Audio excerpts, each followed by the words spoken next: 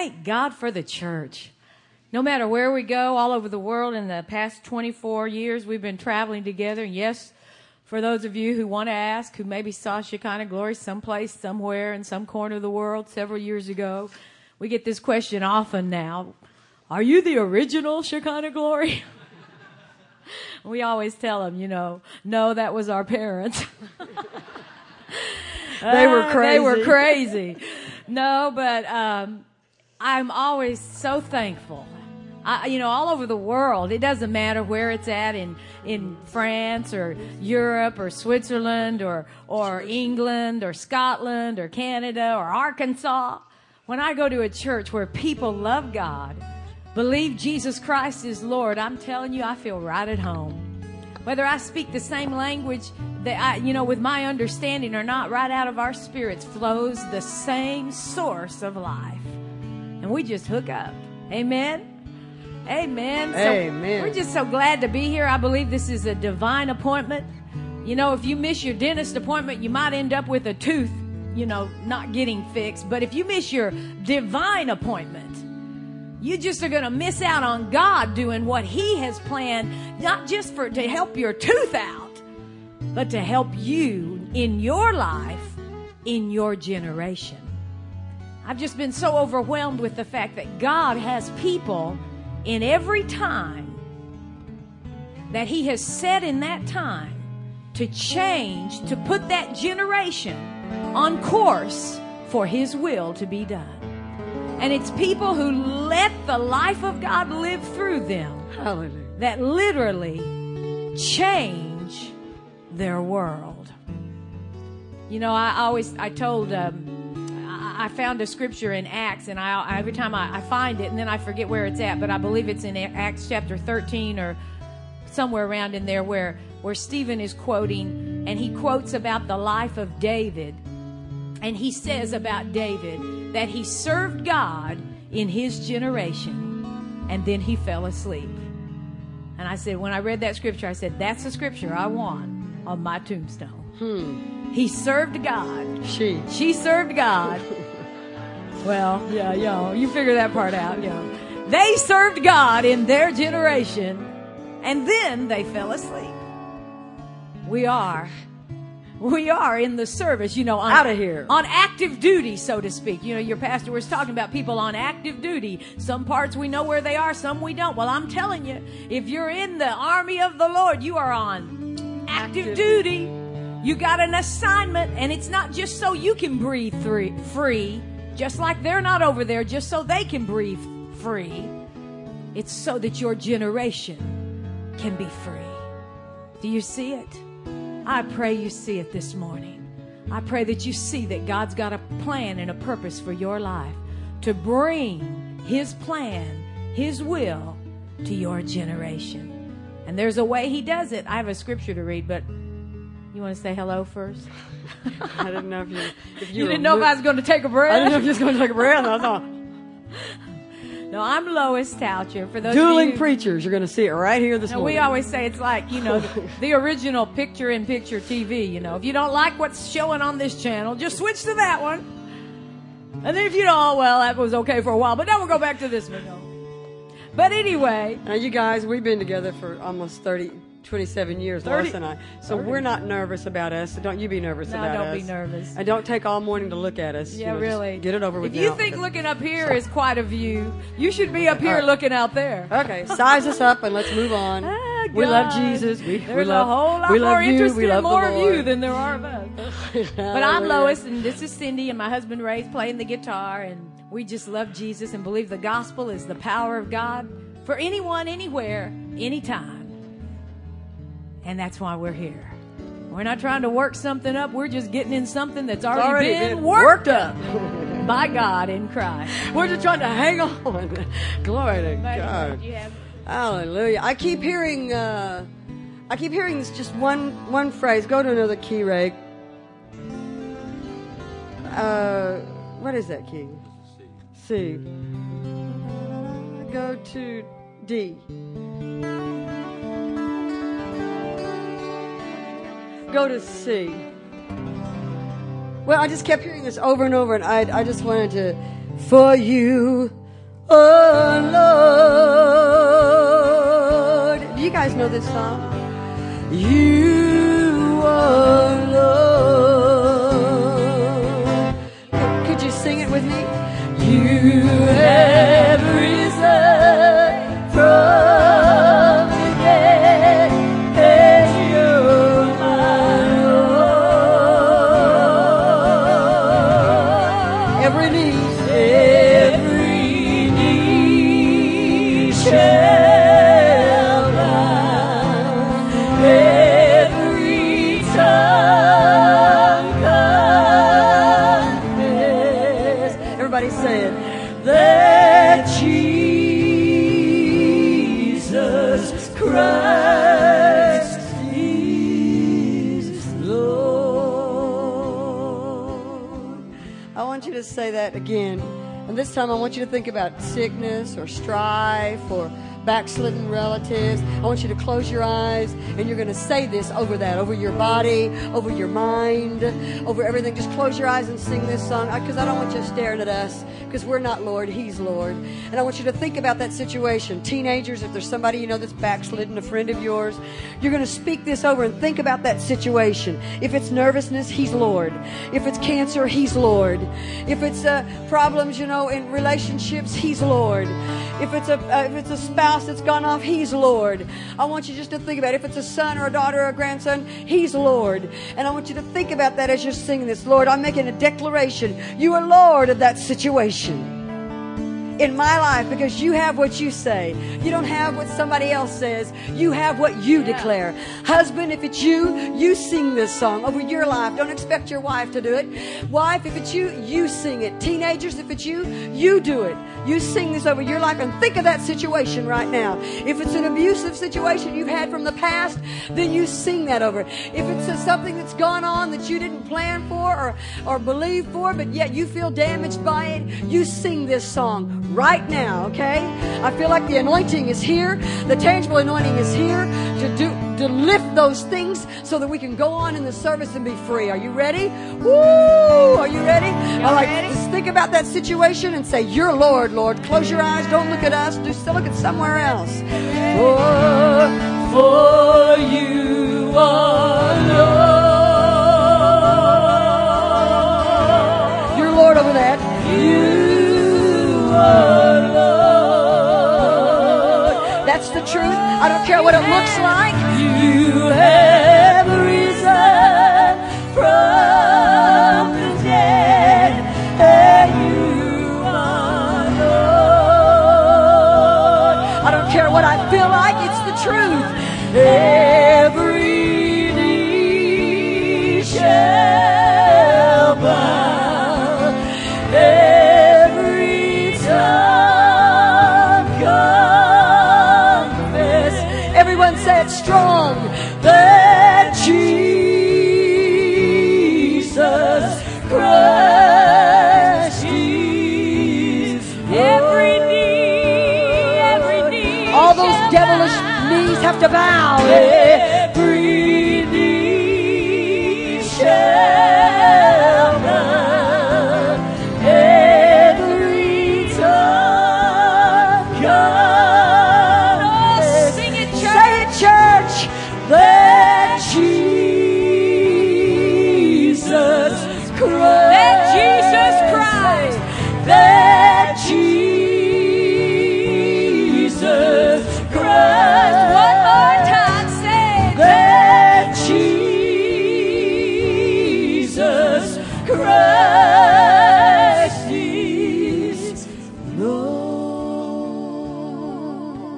Now, if you are a Christian and you know you're going to heaven when you die, everyone in this room, lift your hands and say, thank you. Thank you, You are Jesus. Lord. You are Lord. I don't. If you even don't feel like it, thank you, because we are believers, yes, and He is Lord. Thank you, Lord. Regardless of what we feel, you are Lord. You are Lord. You are Lord. You are Lord. Everyone in the room say, glory to God. Glory to God. You're Lord over my past. You're Lord over my future. You're Lord over my present. Lord. You are Lord. Well, there's a word I kept thinking of this morning. The Almighty God. And as I was considering that word this morning, this story came to me. I want to give it to you, and it's actually in context of what's happening, what Cindy was doing. In Genesis chapter 17, you don't have to turn there, just listen if you want. When Abram he wasn't even called Abraham yet. He was still called Abram. You know, God wasn't right in the middle of his name. But God wants to move right into the middle of who you are. Do you know when he does that, that's when his plan moves into your life? When you quit calling yourself by something other than, that's been done to you other than what God has done for you. When he moves right into the middle of who you are, and that's what he did with Abram. He became Abraham when he started believing God. And Abram was 99 years old. The Lord appeared to Abram and said to him, I am Almighty God. There's a lot of reasons why he said it, but we won't get into that yet. I am Almighty God. Walk before me and be blameless, and I will make my covenant between me and you will be multiplied exceedingly. He said, I am Almighty God. And I started looking at that word Almighty, and in my Bible, it gives some different definitions of Almighty. And it says, this was 13 years after God had originally made the promise to him. And he appears to him and he says, Abram, listen, look at who I am in this situation. I am Almighty God. And Almighty God is translated from the Hebrew El Shaddai. You've heard people say that before. But this word, this root word, this Hebrew word emphasizes God's might against man's weakness. You think it can't be done because of who you are.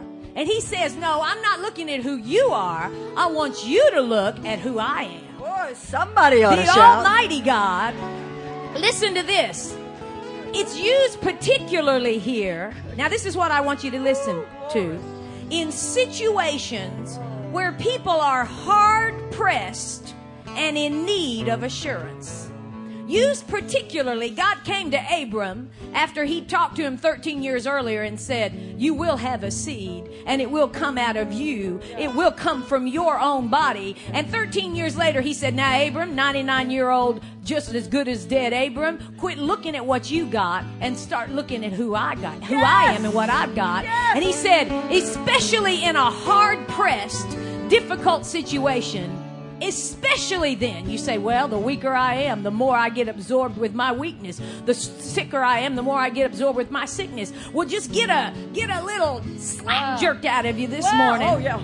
Because God came to Abram and said, no, the older you are, the stronger I am. Yes. The weaker you are, the greater I am. He said, no, you got to get your eyes on something other than what you got. He said, I am the Almighty God. And that's the same word that Moses used when he wrote Psalms 91 right in the midst of coming out of 400 years of being in slavery. Nobody knew how to think free. Nobody knew how to act free. Nobody knew how to live free. They'd never been, their great-great-granddaddy hadn't been free, and their great-granddaddy, and their daddy, and then them themselves. Nobody knew how to be free. And Moses came onto the scene and said, let's be free. Somebody's getting it in here. And right in the middle of coming out of bondage, he wrote Psalms 91. He that dwells in the secret place of the Most High shall abide under the shadow of the Almighty God. Who do you think he's looking at to know how to be free? He was looking at God himself. And this morning, we declare right this day, he is the mighty God. Amen? Yeah. He's the mighty God.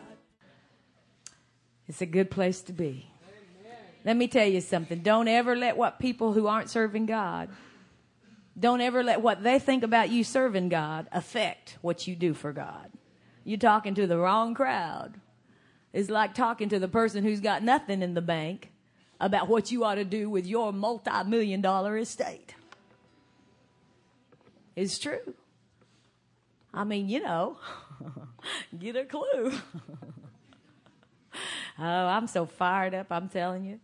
I used to tell people, when they hear something from the Spirit of God and they just kind of sit there, I'd say, well, if that don't light your fire, your wood's wet. But since I read the story of Elijah calling down fire on wet wood, now I say, if your wood's wet, God can light your fire. And I actually like that a whole lot better. You know, because people, you know, you say, well, if they don't light your fire, your wood's wet. Then people say, oh, well, you know, my wood's wet. Then I guess I'm just drenched with all kinds of problems and attitudes. And, you know, it's not hardening of the arteries. It's a Christian's problem. It's hardening of the attitudes. And, you know, I got all these things. Yeah, my wood's wet. So, you know, yeah, that's right. Look at me. I don't light my fire. My wood's wet. But now, well, if your wood's wet, God can light your fire. So there is a possibility for you. There is something that's greater than your problem. There is a way for you to be changed by the Spirit of God. Do you know it doesn't matter what's happened to you? It is absolutely of no... Do you know that when God considers what he can do with your life, he does not consider what your enemy's done to you? Praise God. Did you know that? The devil and God are not working together. It's like somebody said, the devil is self-employed. God does not get his assignment from the devil, but the devil tries to destroy God's assignment. But God don't get his assignment from the devil. So quit thinking about what the devil's done to you. And then try to use that as a platform. You know, well, I guess, you know, since I've been abused that I just can't ever be, you know, free and, you know, enjoy relationships because, you know, I was abused. Well, you're getting your assignment from the wrong place. You're getting your inspiration from the wrong place.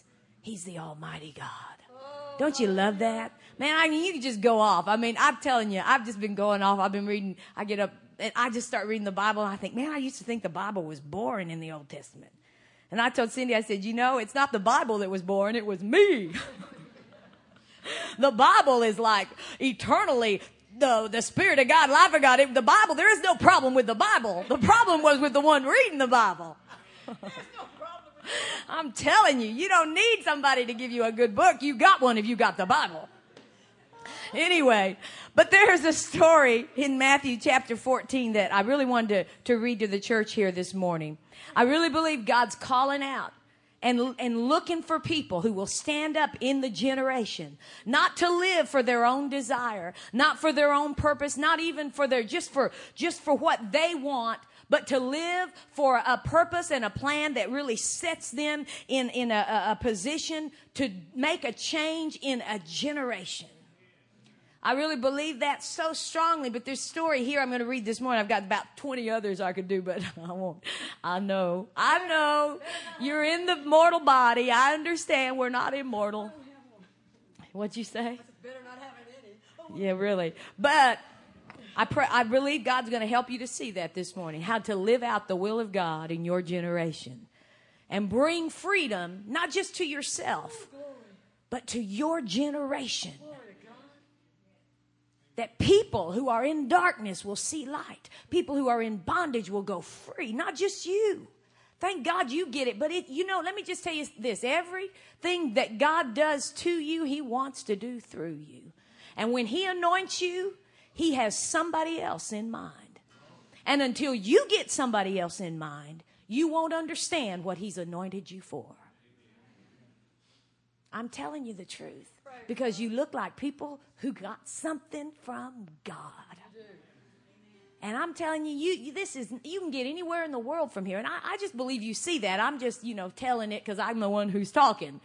You can get anywhere in the world from here. It's not about where you live, although it may change where you live, but it's not really about that. It's what you understand about what's living in you. And in Matthew chapter 14, when Jesus was in his earth ministry, this is the only account of this particular event that is in all 4 of the Gospels. The only one. Now, there are many that are in 2 and 3, but this is the only one that's in all 4.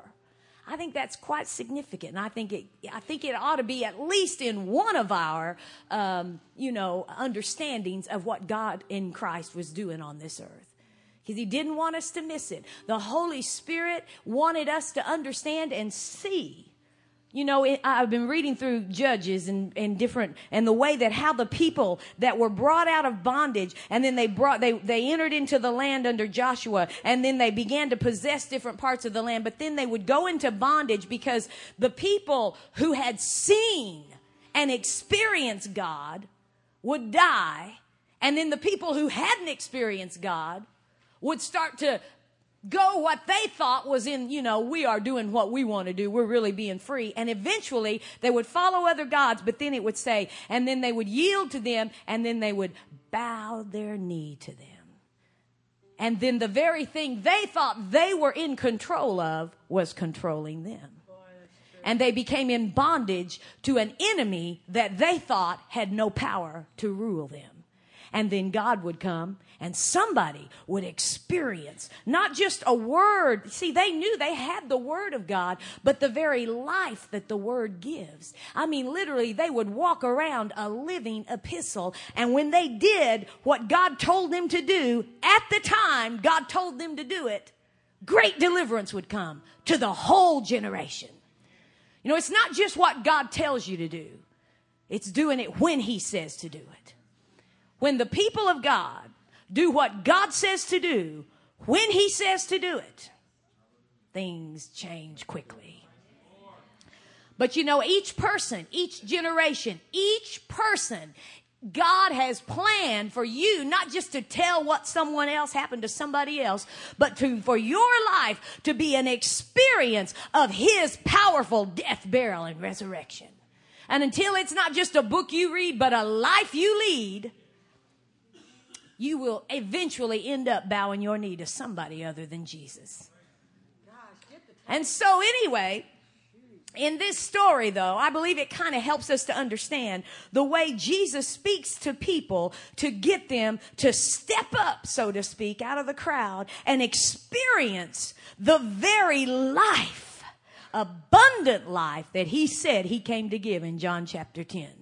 The thief, this is just our time, our seasons, ever since September 11th when we were outside of New York City on that day, and that's a whole nother story. But ever since that day when different things have happened, we just declared it's a season of John 10:10. The thief comes to steal, kill, and destroy, but that God sent Jesus Christ. He said he came to give us life, and that more abundantly. So every place that the thief has come in, every place, spirit, soul, body, mind, any situation, event, it doesn't matter what it is, every place we are speaking John 10:10 over it. Oh no, the abundant life of God is working there. Abundantly, that means there's more healing than sickness. There's more provision than there is lack. There is more freedom than there is bondage. And we are declaring it, and we are signing the check, so to speak, and making the deposit. You know what I mean? We're not just saying we got it in our account in the sweet by and by. We are living off of the proceeds in the nasty now and now. You know what I mean? It's on deposit, church. It's ours in Christ Jesus. On deposit, Jesus arose from the dead, and he said, it is yours. All things are yours. The Spirit of God's come to give you a view, a television screen that just shows you exactly what he's done. So that's why people get real animated, about it. It's just hard to stay cool when you're burning up with a fire that lights wet wood. But anyway, so in Matthew chapter 14, Jesus was actually in a situation where he had just been told that his dear friend and relative, John the Baptist, had been murdered. He had just heard this news. This was not a day of good news in the natural. Actually, it was probably in his earth life one of the worst days, if not the worst day besides the crucifixion, that he had to deal with. John the Baptist had been viciously murdered. His disciples had gone and gotten the body and had brought him the news. They had buried the body and had brought him the news that John the Baptist, your mother, your relative, what? Second cousin, I guess it was, because it was Mary and Elizabeth, and they were related cousins, right? And she gave birth to John the Baptist, and Mary was pregnant with Jesus, and John jumped in her womb when he found that out. I mean, you think, why are people jumping in church? Well, John the Baptist was jumping while he's still in her womb. He was like, Woo, I gotta move. If Jesus is Lord and he's come to this earth, I gotta move. You know, people want to move when they get aware of Jesus and what he's done. And so, John the Baptist has just been murdered. And Jesus, it says, when he heard it, in verse 13, he departed from there by boat to a deserted place by himself. But when the multitudes heard it, they followed him on foot from the cities. And when Jesus went out, he saw a great multitude, and he was moved with compassion for them and healed their sick. Now, I want you to see here that Jesus literally took a time where there was great hurt in his life, and he turned a time which could have been marked as a day when John the Baptist was murdered. He took a time when that could have been what marked his life, and instead he turned it into a day that was marked. I mean, every gospel writer marks down this day as one of a day of miracles, not a day of misery. And it could have been marked on his calendar forever as a day full of misery. And he took it and turned it into a day of miracles. Now, how did he do that? Well, you can see, first of all, when he saw the multitude, he was moved with compassion. The word compassion is literally the word to be moved with deep compassion or pity. It literally means it's the place, the Hebrews, the word that's used here, it comes from the Hebrew that means a place where mercies and feelings of affection flow from. So out of his innermost being, he literally changed the way he felt about that day by not just seeing what he needed, but by seeing what they needed. And you know, he turned his feelings of hurt into feelings of healing for others. Literally, he redirected the way he felt about life by changing what he saw from a time where somebody was, their life was destroyed, to instead turning his attention to lives that are restored. Now, I'm telling you, everybody deals with disappointments and hurt in this life. I am not here to tell you that you won't ever be disappointed, but I am here to tell you that disappointment does not have to mark your calendar. You say, well, how does that happen? Your life is either run by problems or purpose. And the way you keep your life from being run by problems is when your purpose is greater than your problem. If your purpose is not greater than your problem will be greater than your purpose.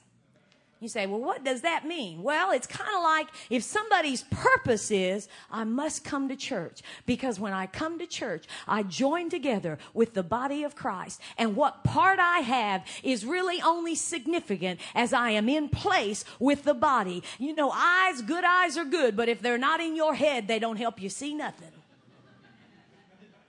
And you have this sense of knowing that the church is the place where the will of God and purpose of God is made clear. And I am not the only one that's got something to give. I am a part of a body of Christ that has something to give. And you have that purpose in your heart, and it's in you, and it's strong in you. Then if your son comes in and he's upset or mad about something, he starts fussing, or maybe, your refrigerator is not working, instead of saying, well, the refrigerator's not working, I ain't going to church. You do have a problem, your refrigerator's not working. But if you know what it means to be in the church of God, you'll say, yeah, my refrigerator's not working, but I'm going to church. So what's happening? Instead of your refrigerator, your problem directing where you go, your purpose, you understand what it means to be in church. The purpose of God and the plan of God is always built in the church of God. Then that broken refrigerator is not directing your course.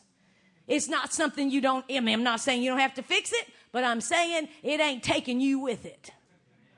You know what I mean? Do you understand what I'm saying? That's what Jesus did here. And I'm telling you, when people who know their God, it doesn't mean they don't have problems, but it means their purpose is greater than their problems. And you may not ever hear about their problems. You know why? Because if it's personal, it ain't none of your business. And if their problem is something that they need your help with, they'll let you know. And if they don't need your help, then they don't need your help. You understand what I'm saying? That's why the Bible tells us in the New Testament, don't be a busybody in other people's affairs. Quit trying to find out what's happening with them. You just take care of what's happening in yours and we'll all be happy. And pray in the Holy Ghost. And so Jesus says he sees a crowd. And when he sees the crowd, instead of saying, you know, this is not what I planned for this day. I did not plan for them to be following me into this place. I planned to go by myself. That's what the Bible says, wasn't it? Wasn't what he planned, but he instead of seeing it as a place that would actually take from him, he saw it as an opportunity to give the abundant life of God. Abundant.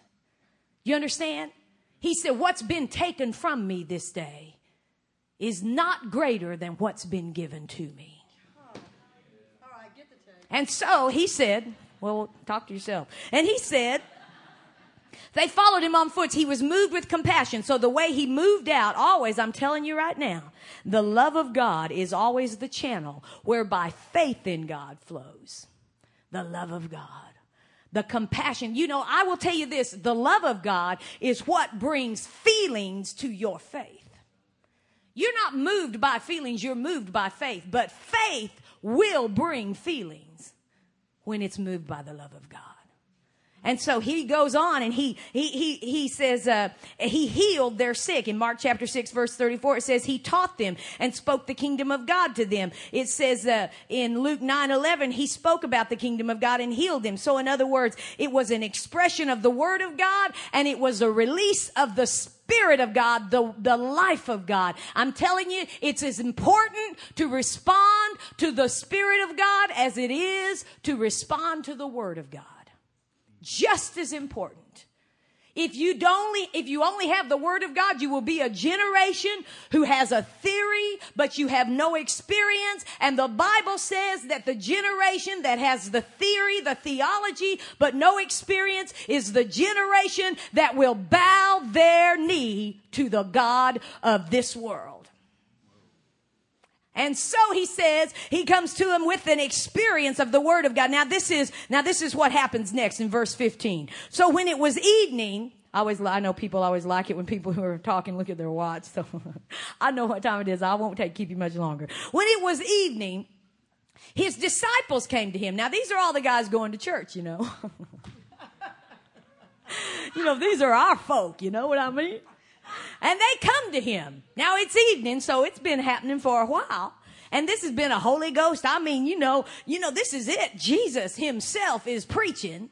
Signs and wonders are following. And I mean, you know, I believe he probably said it all the right way, don't you think? Yeah, no wasted. I bet he didn't waste any words, don't you think? I bet he said exactly what should have been said. And then signs and wonders, not just one or two get healed. Everybody there got healed. Yeah, he healed them all. I mean, this was like 100% successful meeting. I mean, everybody's getting healed. I mean, this is great. And now these are the guys, you know, these are the guys that have been there before. They've seen it before. How did they react? They seen this. They haven't just seen this done once. They've seen this done before. And his disciples came to him and they said, now this is what they said. You always wonder who they are. Well, here they are. This is a deserted place. The hour is already late. Send the multitude away that they may go into the villages and buy themselves food. You know what they said?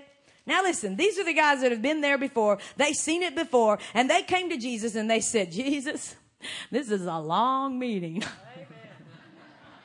Now remember, they're talking to Jesus. Now they're not talking to, Ronnie, whoever from someplace, and you say, man, he's just rambling up there. Maybe you're thinking about me. I don't know. But this is Jesus himself, and he says, this is a deserted place. They say to him, this is a deserted place. This, in other words, it's dark outside, and all the restaurants are closed. The hour is already late. It's a late, long meeting, Jesus. You know, man, if you hadn't let those girls sing so long, maybe we would be through by now. I told you they thought just like you. It's a long meeting. And it's already late. We know. Do you know what time it is, Jesus? And he says, let's just dismiss, send everybody home. I think this is a good time to quit right now, Jesus. Right now, we think it's a good time to stop. We think you ought to quit. We think you ought to quit right now. The disciples are telling Jesus when he ought to dismiss the service. Is that amazing? It's amazing. I think it's amazing. These guys are saying, we think you ought to quit, Jesus. Now, let me just tell you something. If you're looking for a place to quit, we tell people the reason the way we are the way we are is we never miss a Shekinah Glory meeting. If you're looking for a place to quit, you'll always see one. But if you're looking for a place not to quit, you'll always see one. And these disciples were looking for a place to quit. I mean, they said, we're hungry, Jesus, and we think you ought to stop, and we think you ought to stop right now. Now, let me just tell you something. I'm not saying there isn't a time to quit, but let me tell you, you may have a time to dismiss, but we ain't ever quitting. But, I just don't think that we need to be the one to decide when that time is. I think we need to find out what the Spirit of God is saying, and we need to go with it, whether we have to adjust our schedule or not. If you don't ever change what you're doing, you ain't ever going to have anything other than what you've had. You know what I mean? Say, well, I don't know why nothing ever changes in my life. Well, it ain't going to change. Let me tell you this. You don't choose your destiny. You choose your daily habits. And your habits choose your destiny. Did you know that? They choose it for you. I heard Lester Sumrall say just the other day, he said, a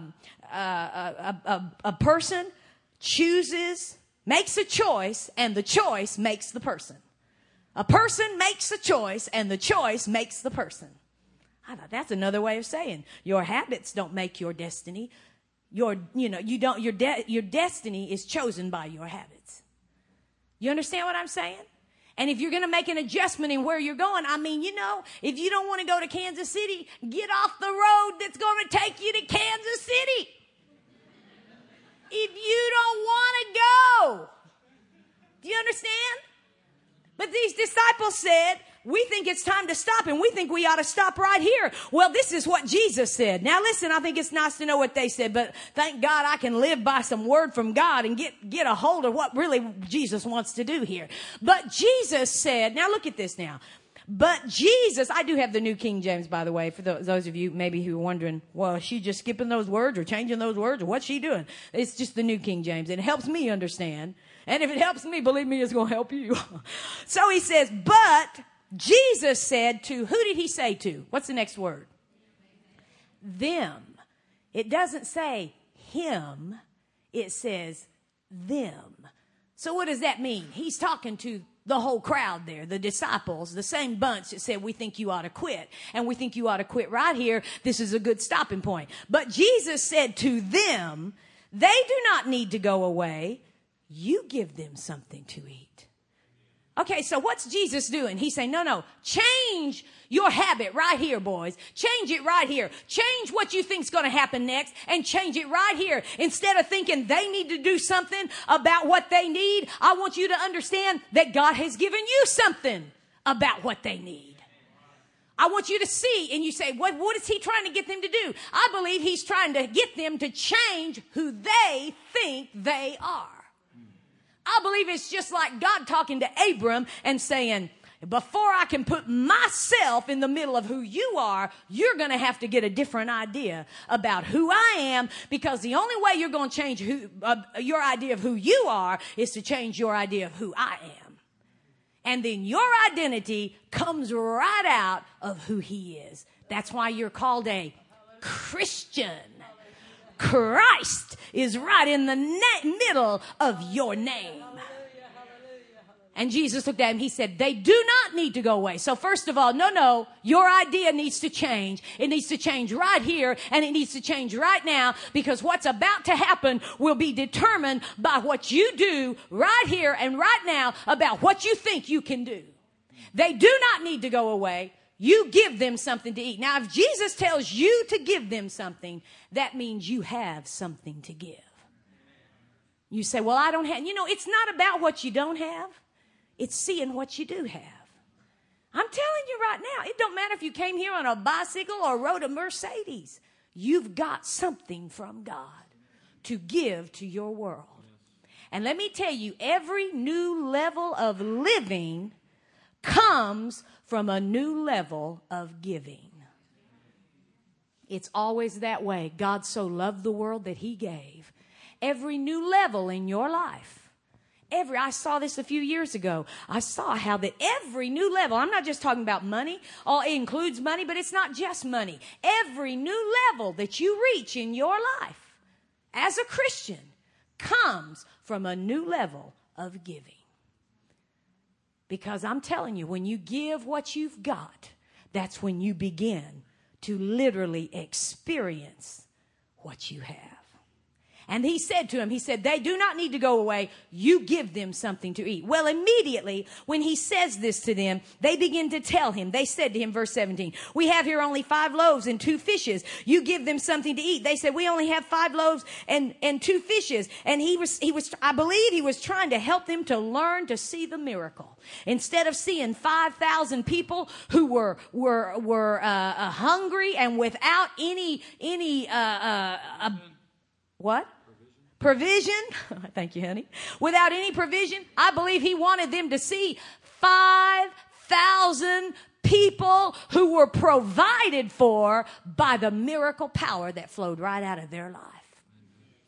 He wanted him to see it a different way. And they began to say, well, we have here only 5 loaves and 2 fishes. They had, and actually in John chapter 6, verse 5, when it says he saw the multitude coming toward him, it says specifically that he said to Philip, where shall we buy bread that these may eat? And then he said, actually not asking this because he didn't know the answer, but it says he asked this to test him, for he himself knew what he would do. And literally the word test means that he said this to, the Message Bible says, he said this to test or to stretch his faith, for he himself knew what he was going to do.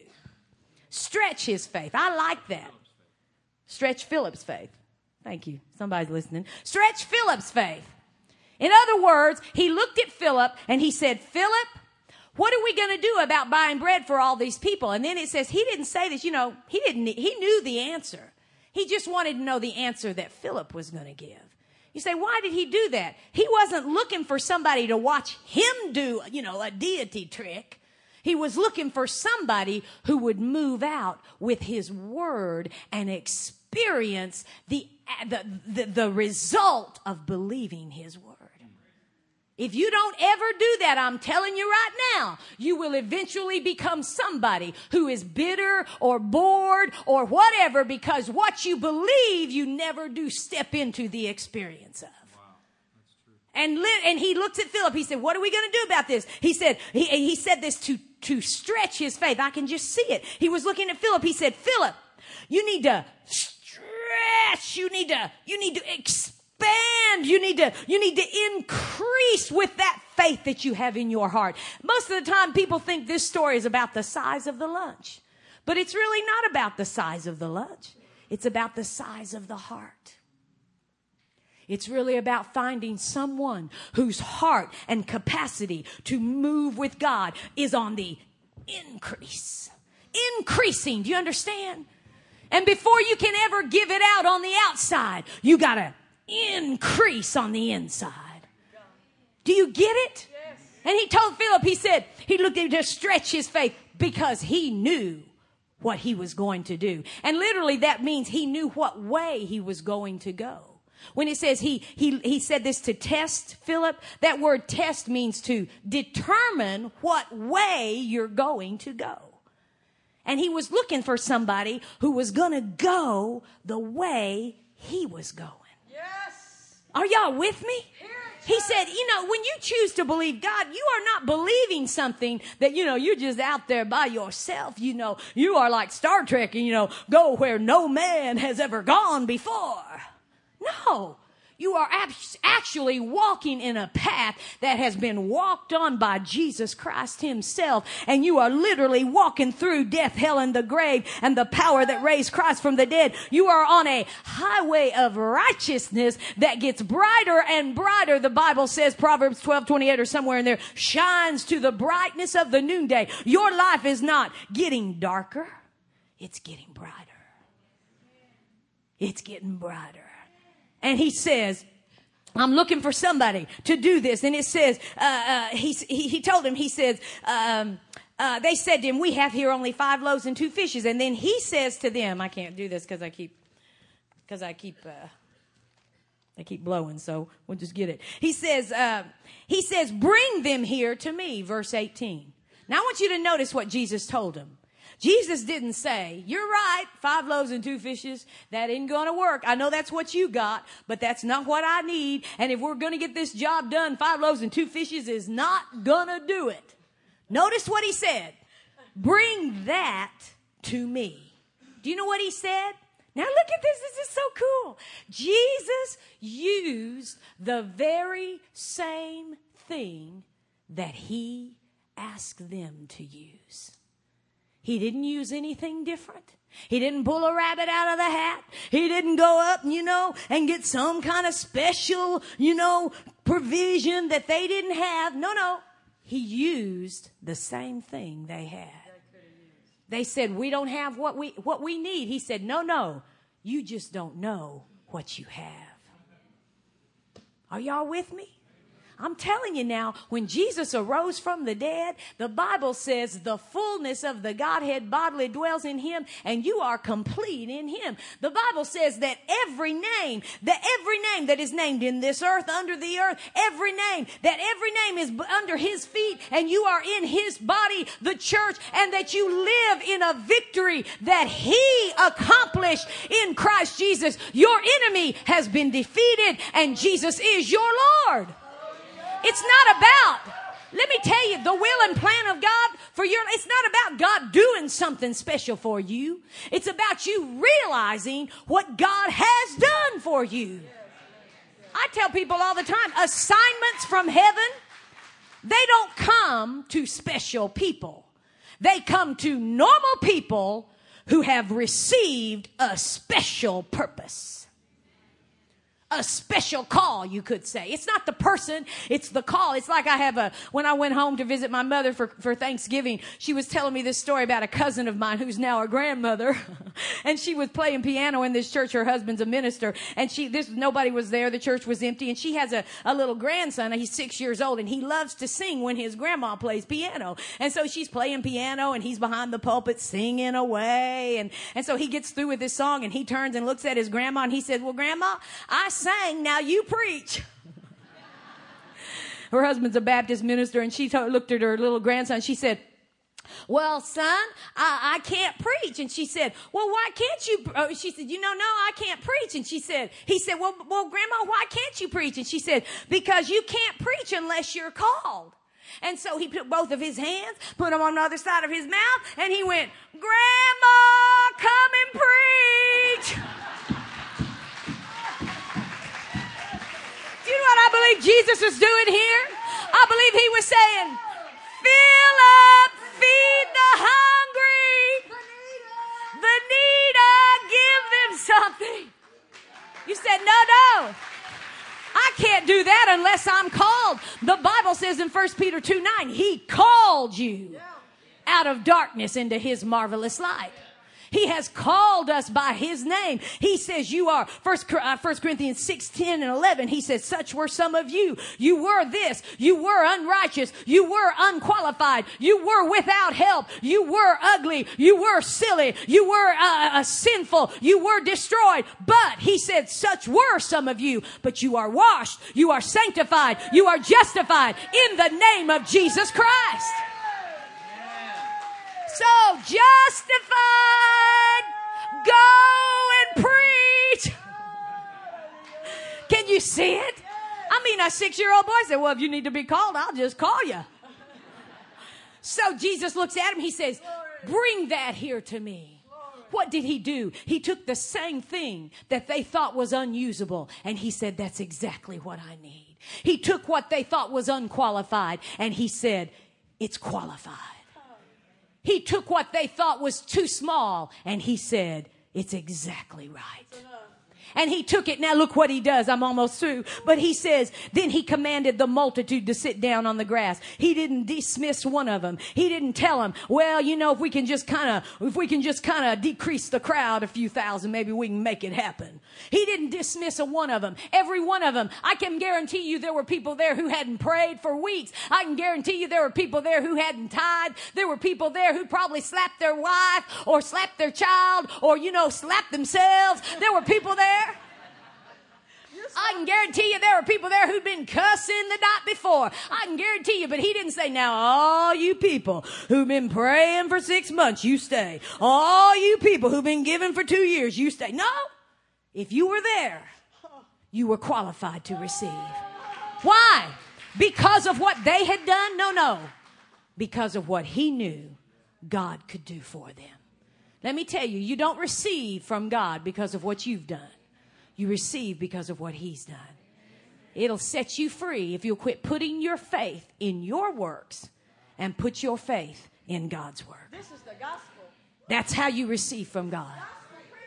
You put your faith in God's work. And he gets it. He says, you bring that here to me. And he looked and he sat the multitude down. And he took the 5 loaves and the 2 fish. He took the very same lunch that the disciples had said, we can't use this. And he said, no, it's exactly what he wants to use. And he blessed it and he broke it and he gave the loaves. Look at this. Who did he give them to? Who did he give the loaves to? To the disciples. The same group who'd already given it to him and said, this is not enough. He said, oh Lord, I thank you for your provision. I thank you for your abundant life. I thank you that in the midst of adversity that you lift up your standard and you bring a flood of your grace in. I thank you for it, Lord. And I thank you that that day is this day. And right now, I believe you. That's all he was looking for. When he talked to Philip, that's all he was looking for. He wasn't looking for somebody different. He was looking for someone who could see something different. It's not what you see, it's how you see. And he was looking for someone who could see through the eyes of God's abundant provision. And then he gave the very same thing that they had given to him as unacceptable, unusable. He gave it back to them. And he said, now you take it and you give it to the multitudes. And the Bible says they all ate and were filled. Literally, the word filled means that they had a superabundance. They didn't just have enough. They had more than enough. It's kind of the John 10:10 theme, you know. More abundantly. Oh, yeah, you think the need is great, but I'm telling you the provision is greater. They were all filled. Do you understand? Everybody in here, everybody qualifies to receive from God. Not because of what you've done. No, I don't need to know what you've done. You old honorary thing. I don't need to know. I need to know if you know what God's done. And if you respond to that, I'm telling you right now, instead of the calendar being marked by your day of misery, it will be marked by God's day of a miracle. And they were all filled. And and listen now. Who stopped the flow of the miracle here this day? It wasn't Jesus. Actually, it says in John, when it reads this story, it says that they ate as much as they wanted. John 6:11. So when they got full, they said, well, we're full. I guess that's all there is. No, that's not all there is. That's just all you want. See, many times we judge what God can do by what we think it has, can happen because of what we've received in our life. Well, just because that's all you've received doesn't mean that's all there is. Hello. And in fact, Jesus said, just so you don't forget it, he said, hey, boys, I want you to go out there and would you just collect what's left over? Because I can guarantee you, even though you got all you want, you didn't get all there was. And there was 12 baskets full still remaining. Each one of those disciples handed maybe, or saw them hand a small lunch to Jesus. But I can guarantee you before it was over, they were each carrying a basket full of a lunch they thought was not enough. More abundantly. I'm here to declare to you, and all you got to do is believe it. All you got to do is believe it. And if you hear it, you can believe it. And how do you believe it? You hear it, and instead of saying, "Nah, that can't happen to me," you say, "Well, it's not because of what I've done. It's because of what he's done that it can happen to me." Praise God. And God will put that's why you're called a Christian. God put his name on who you are. It's your family. You're a part of the family of God. Just listen. I love this song. Probably my favorite song that we sing. You flip through photo albums during this time of year. You see people maybe you don't know. But God says we all are known by him in Christ. He knows each one of us by name. Listen. This is my family portrait. There's me and Jesus. A great prophet of our day who is now home to be with Jesus. She prophesied the coming down of the Berlin Wall before it happened. And several other things. She prophesied Christian television broadcast by satellite. She didn't even know what it meant. She got it all through prayer. And in her prophecy, she said emergency hours are coming on the world. Jeannie Wilkerson. Jeannie Wilkerson is her name. Probably know her, some of you know. And I want many areas, the Lord said through her, to be prepared for this time. I need intercessors who'll stand in the gap and make up a hedge that is so lacking in the church. I believe this church is to make up a hedge that's so lacking in this area. In Oklahoma. I believe that this church is strong and recognize the move of the Holy Ghost. And will make up the hedge. Lift it up. You said, well, everything changed. It's more serious since the World Trade Center. It's not more serious. It's just as serious as it always been. In fact, it was serious that day for someone to talk to someone on the elevator going to the 92nd floor about Jesus. What's changed is our awareness. But it was just as serious. The Gospels never changed. He said, for God so loved the world. He loved us so much He couldn't leave us in our despair. He loved us so much He couldn't leave us in our sin. He loved us so much He couldn't leave us in the punishment, the sin that deserved punishment. He loved us so much He couldn't let us bear that. He loved us so much He didn't want to leave us in our sickness and our pain. He loved us so much He didn't want to leave us in the misery of divorce. He didn't want to leave us in the hopeless situation.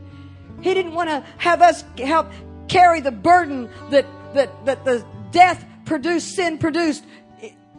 When we sinned, that the seed that was in sin was death. He loves us. He loves you. I told Shelley this morning, I said, if Shekinah Glory was formed, we now have a group of ministers in France. We have a mission, we have a work to the French-speaking ministers and to the French-speaking nations all over the world. We have 3 French tapes. We're now, this next year will be our 10th annual International French-speaking conference, ministers conference. Strong believers now. Strong pastors from all over the world. And I said, if we were just raised up just for this, it's worth it. It's worth it. You say, why? Because France has the leading Islamic university in the world, in Paris. Their plan was to take Western Europe, Eastern Europe, and United States of America. And God sent 3 singers to France. We had 5 loaves and 2 fishes. That's all we had. And he said, sing in French. And our music was played on French radio in Paris. And all over the Riviera, into Egypt, into Africa. It goes satellite to different countries where they speak French. French is the second speaking language in many countries. Romania. And people over there, we come over there, they say, how are you guys able to do this? And we say, there are churches in America that love you, and they make it possible for us to go. Because every time we go, we carry you with us. You say, what? What is my purpose? Your purpose will only be found out through the local church. I sang in the choir. Backslidden Southern Baptist, rock and roll, now Pentecostal, Jewish, drug addict. No, not now drug addict. I'm not now a drug addict. No, you kind of got that. But you know, Baptist, when I rededicated my drug life, addict, I just went to church. now Pentecostal. I went singer. to church and sang in the choir. Nobody even knew who I was. I just sat there and sang. And then somebody said, this girl can sing. Would you do a solo? And I thought, man, I don't have enough. You don't know. You don't know. I'm a backslidden rock and roll. Jewish Baptist singer. And they said, please. And I gave what I had.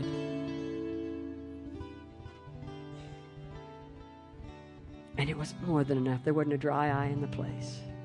Giving what you have is what starts the miracle that feeds your multitude.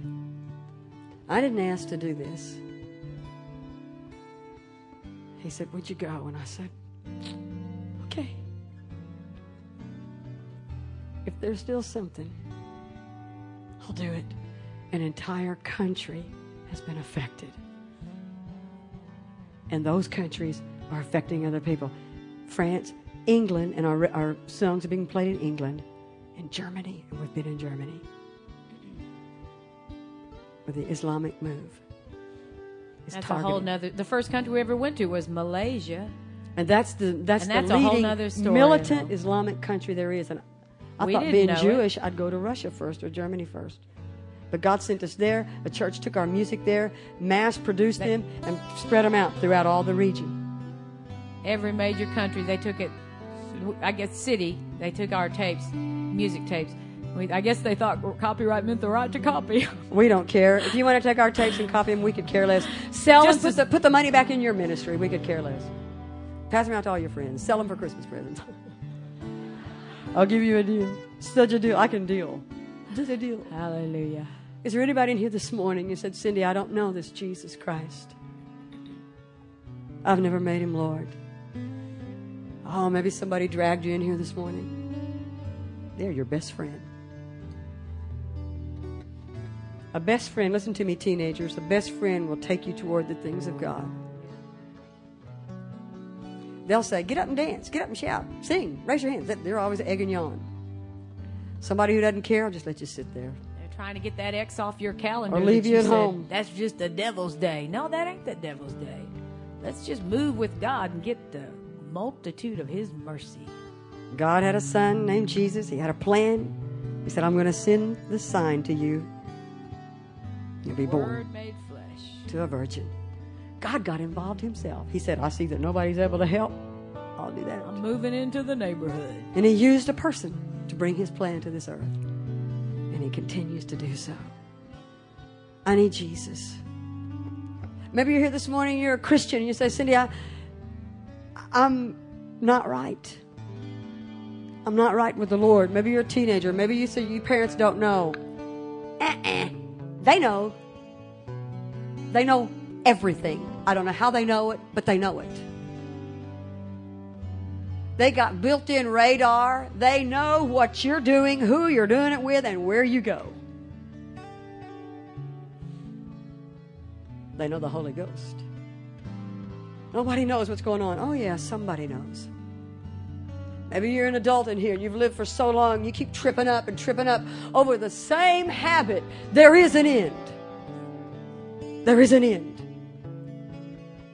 Today is your miracle day. Maybe you're here this morning and you said, Cindy, I don't pray in other tongues, but I don't understand all of it. It doesn't matter. You can be filled with the Holy Ghost. Pray in other tongues, magnifying the Lord. You guys all practice it all the time. When you come and praise and worship, just rip off in it. Have the pastor get up here and make you have to shut up. Nip it, quiet. Praise so much that when people walk in here with cancer, it falls off. Praise the Lord so much when someone comes in and they're committing adultery that they can't stand it. They have to fall on their face and say, God, forgive me. Praise the Lord and pray in tongues so much and you be so free that not just think of yourself but somebody next to you. You lift your hands and go, oh, glory, I'm delivered. And someone next to you is in bondage and they go, oh, that came on them. And they go, could I really be? Somebody's son. Just like maybe your son Somebody says, I want to know and have him. Some teenager comes in and visits and they see one of you kids not embarrassed to praise God. And they're going, oh, man. They say, you pray in tongues? You say, you mean you don't? You don't? You mean you go to church on Sunday night? You mean don't? You don't? You lift your hands? You don't? Who's directing your course, Anyway. You don't? I don't understand it. You run around in the church service? You don't? When they say lift your voice and speak, you mean you do? You don't? Somebody needs to go home and read Psalms. Just read it this afternoon. You come back tonight, we won't be able to shut you up. Any of those three, you need Jesus. You need to rededicate your life and come on home. We're looking for you. We're looking for you. Or you want to pray in other tongues. I'd like to invite you to come down here with me. I'm going to come down here and I want to pray with you. And you know what? We hope you've enjoyed this message by Cindy Duvall and Lois Toucher. For more information about Shekinah Glory Ministries, log on to our website at www.shekinahglory.com. There you'll find our entire catalog of teaching materials, music CDs, and books, all available for online purchase. Be sure to sign up to receive our very popular podcasts, and you can also subscribe to our mailing list in order to receive regular newsletter updates of ongoing ministry projects. The website also offers our daily devotional, testimonies, and updates from the road, as well as our ministry itinerary, so you can pray for us as we travel throughout the United States and overseas. Thank you, and God bless you for your support of Shekinah Glory Ministries. We couldn't do what we do without your help. Truly, the knowledge of the glory of the Lord shall fill all the earth. This is Ray Toucher speaking for Shekinah Glory Ministries. Thank you, and God bless you.